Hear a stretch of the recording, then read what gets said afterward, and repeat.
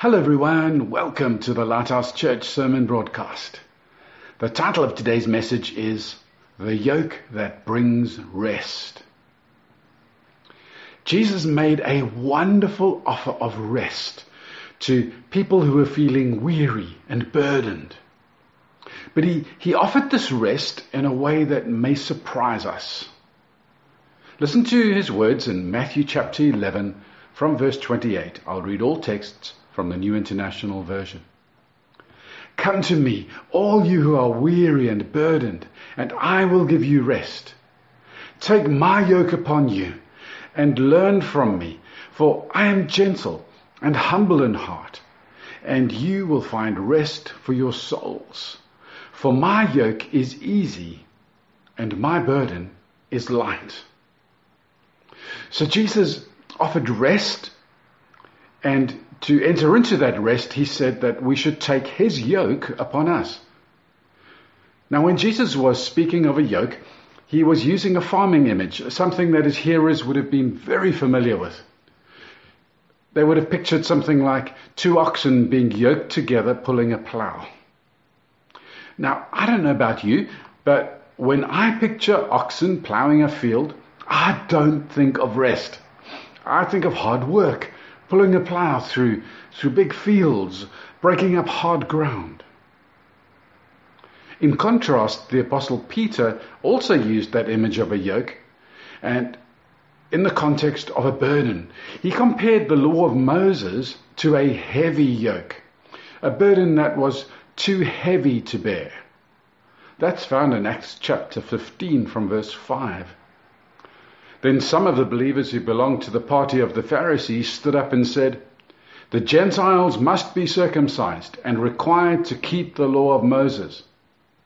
The apostles and elders met to consider this question. After much discussion, Peter got up and addressed them. "Brothers, you know that some time ago God made a choice among you that the Gentiles might hear from my lips the message of the gospel and believe. God, who knows the heart, showed that he accepted them by giving the Holy Spirit to them, just as he did to us. He did not discriminate between us and them, for he purified their hearts by faith. Now then, why do you try to test God by putting on the necks of Gentiles a yoke that neither we nor our ancestors have been able to bear? No, we believe it is through the grace of our Lord Jesus that we are saved, just as they are." Perhaps this is why Jesus used the illustration of a yoke. The people of Israel were yoked to the law of Moses and to many, many additional rules and traditions that their religious leaders had added and imposed upon them. Jesus was clearly unhappy with this situation if you consider these words recorded in Matthew chapter 23 from verse 1. Then Jesus said to the crowds and to his disciples, "The teachers of the law and the Pharisees sit in Moses' seat. So you must be careful to do everything they tell you. But do not do what they do, for they do not practice what they preach." Verse 4, "They tie up heavy, cumbersome loads and put them on other people's shoulders, but they themselves are not willing to lift a finger to move them." The people of Israel were trying so hard to be righteous in God's sight by obeying the laws given to them by Moses. To make sure that they obeyed these laws, they added all sorts of rules to make sure that they got this right. For example, resting on the Sabbath became more than just on the seventh day you must rest, but it was defined by a long list of things that you could not do on the Sabbath. When the disciples picked some grain and ate it, they were accused of breaking the Sabbath. Matthew chapter 12, verse 1. At that time, Jesus went through the grain fields on the Sabbath. His disciples were hungry and began to pick some heads of grain and eat them. When the Pharisees saw this, they said to him, "Look, your disciples are doing what is unlawful on the Sabbath." So they had this heavy burden on them. But even with their great efforts and their extra rules, the people found that trying to be righteous in God's sight on their own strength was impossible.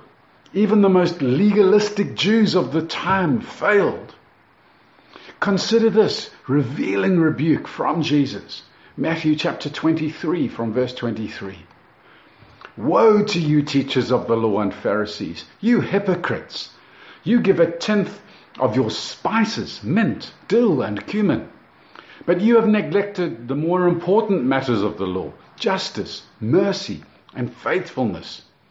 You should have practiced the latter without neglecting the former. You blind guides! You strain out a gnat, but swallow a camel. When these religious leaders brought their tithes to the temple, they even went through their spices to make sure that they had given a tenth of everything. I can imagine a Pharisee counting the leaves on his mint bushes and carefully picking out a tenth, counting out the seeds, counting out a tenth. He thought that he was being very righteous.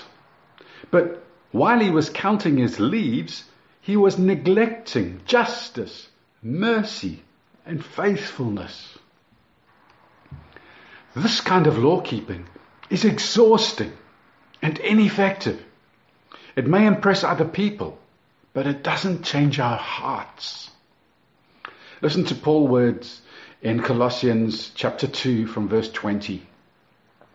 Since you died with Christ to the elemental spiritual forces of this world, why, as though you still belong to the world, do you submit to its rules? Do not handle, do not taste, do not touch. These rules, which have to do with things that are all destined to perish with use, are based on merely human commands and teachings. Such regulations indeed have an appearance of wisdom, with their self-imposed worship, their false humility, and their harsh treatment of the body, but they lack any value in restraining sensual indulgence. Now, if we consider the burden of sin, the burden of fanatical rule keeping as yokes, now Jesus' words make so much sense. Let's read them again. Matthew chapter 11 from verse 28. Come to me, all you who are weary and burdened, and I will give you rest. Take my yoke upon you and learn from me, for I am gentle and humble in heart, and you will find rest for your souls. For my yoke is easy and my burden is light. Jesus is effectively saying to us, are you tired of trying to be righteous by keeping an endless list of rules? Throw off that yoke and yoke in with me instead. When you yoke in with me, you will walk close to me, and you will find that I guide you in the right ways. When you yoke in with me, you will find that I pull the load with you, not like those Pharisees, and I am strong enough to pull it on my own. So you will find this a light burden. When you yoke in with me, you will find rest for your soul, because it is now in step with me. It is now at peace with God. This is the wonder of following Jesus. Friends, as we live close to Jesus, we find ourselves living righteous lives and advancing the kingdom of God. We find that it is no longer so hard to obey His commands because He is pulling the plow with us. He is providing the power. We can say things like the Apostle Paul said, Ephesians chapter 3 and verse 20. Now to Him who is able to do immeasurably more than all we ask or imagine, according to His power that is at work within us. To Him be glory in the church and in Christ Jesus throughout all generations, forever and ever. Amen. His power that is at work within us. In Philippians chapter 2 and verse 13, for it is God who works in you to will and to act in order to fulfill His good purpose. So if we want to find rest for our souls, true rest, we need to yoke in with Jesus. I sincerely hope that you want to be yoked with Jesus. I do. So let me close with 3 ways that we can yoke in and stay yoked in. Number 1, it starts with a decision. Jesus said, "Come to me." Jesus doesn't offer us a physical yoke, but it is a great picture of what He is inviting us to do. Imagine for a moment that you are walking up to Jesus. He has a yoke fastened to Him, and He offers the other harness to you. You allow Him to fasten it onto you. You are now harnessed to Him. Where He goes, you must go. When He goes to plow a field, you go to plow that field. When He stops, you stop. When He changes direction, you change direction. So the decision is this: I will no longer try to live my life my way. I will instead commit to live His way. My mission is now His mission. Essentially what we are doing is putting our statement of faith, Jesus is Lord, into practice. We are surrendering our lives to Jesus as our Lord. He is now in charge. We are harnessed to Him. Number 2, it continues with obedience. Jesus said, "Take my yoke upon you." When I was young, we had some dogs that needed to be taken for a walk every day. They were not obedience trained and they were pretty stubborn. They did their best to run off at their pace and at their direction. It was quite a challenge to try and control these animals. So we walked them on leads with collars around their necks to keep them close to us. Sometimes they would pull so hard that they could hardly breathe because of the pressure on their necks. Later, we bought a German Shepherd and we took her for obedience training.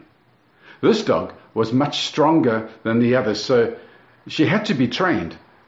And she learned to walk with us. There was no gasping or straining, just a pleasant walk. Now, we can be like that with Jesus.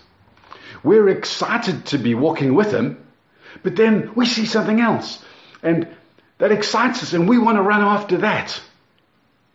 We pull to the side, but the yoke pulls us back. We strain and we struggle, but He doesn't change direction for us. We may even pull ourselves out of the yoke and run off on our own mission. This usually leads us into trouble. At some stage we may foolishly ask, "Where's Jesus? Has He deserted me?" As if He should be following us. No, we should be following Him. Sometimes I wish that the Lord's yoke was physical, so that I couldn't run off on my own mission. But it's not physical. It's a yoke of obedience. It's a daily decision that we must make to obey His commands. So it continues with obedience. And lastly, it also continues with learning. Jesus said, "And learn from me." When we walk close to Jesus, we learn from Him. People of that time knew how to train a young ox. You yoked it together with an old ox. Initially, the young ox didn't know what to do, but it was yoked in with an old one who did know what to do. Through being yoked with the old ox for some time, the young ox would learn what to do. Now, the word disciple means learner. As disciples of Jesus, we learn from Him. We learn his ways and his words. Practically for us, we can learn his words and ways by reading Matthew, Mark, Luke, and John, and then putting his words into practice. Now, some people don't want to read and learn. They think, we have the Holy Spirit, we can just be led by him, we don't have to learn. Friends, I would submit that Jesus clearly knew the scriptures very well.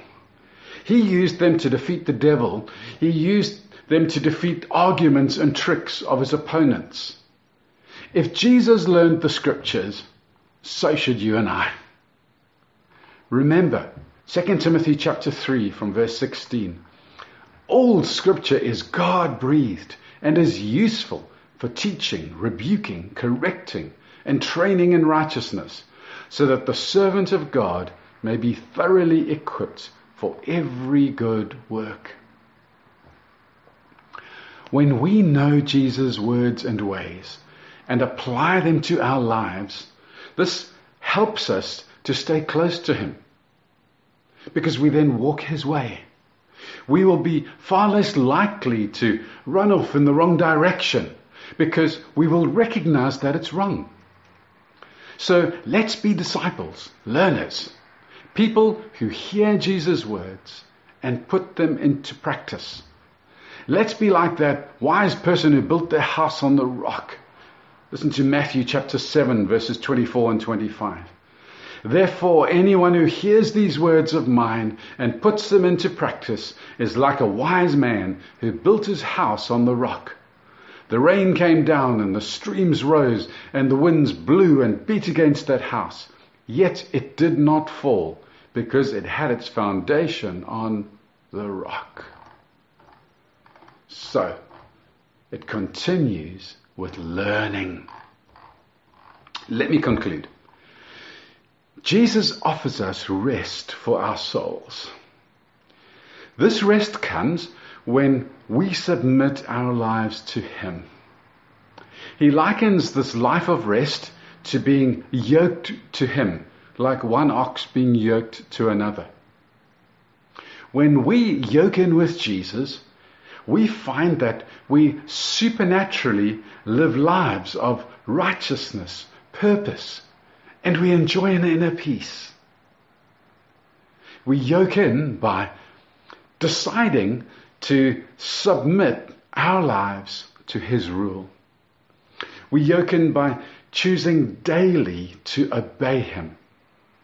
We stay yoked in by actively learning his words and his ways and putting them into practice. Let's yoke in with Jesus and stay yoked in.